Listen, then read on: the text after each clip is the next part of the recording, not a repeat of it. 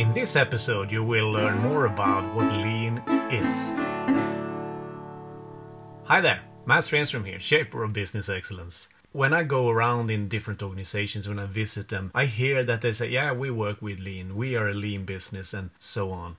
And then when you actually lifting the lid off and looking into the organization, you will find out that they use parts of Lean or tools that you use in order to become a Lean organization. But that doesn't make you a Lean organization just because you're using some of the tools. It's nothing wrong to use these tools, but it's fairly unright to actually say that, yeah, we are a Lean organization just because you use a couple of tools.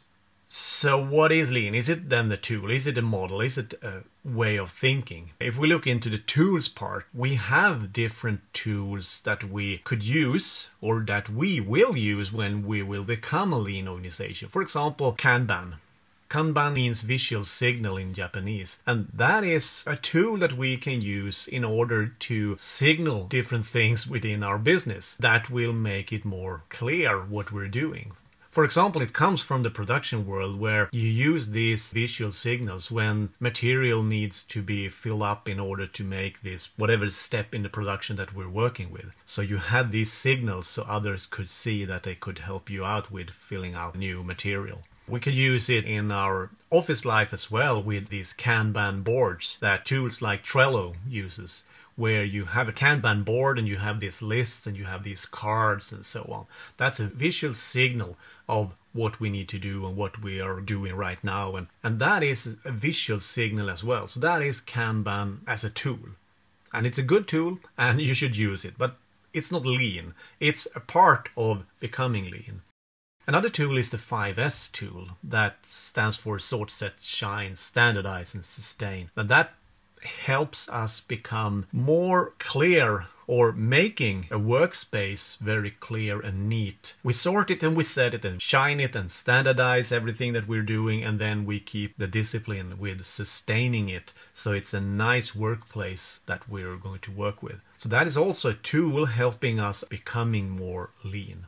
Another tool is Kaizen, which means continuous development. And Kaizen is more of a way of thinking than maybe a tool, but we have this Kaizen meeting where we meet and we think about what we did last week or during this month, or maybe just reflecting on a meeting, for example, as well. Then we're using Kaizen.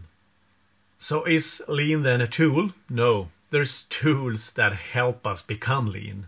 Is Lean then a model?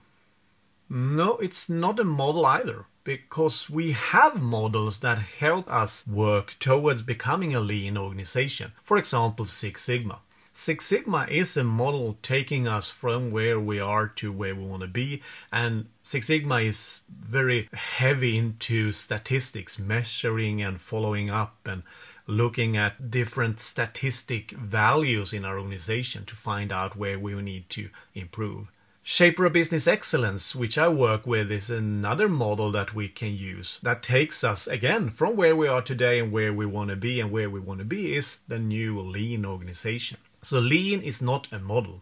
To become Lean, you need to have a model in order to be efficient in your work to become more Lean, going from, again, where you are and over to where you want to be. So, philosophy then, the last of these tool, model or philosophy. And yes, Lean is a philosophy. It's more principle. It's more like a mindset. We need to understand Lean and we need to take that to heart and become Lean. You can't just use a tool and then you're Lean. You use tools, but you need a philosophy as a basis, a foundation for everything that you do.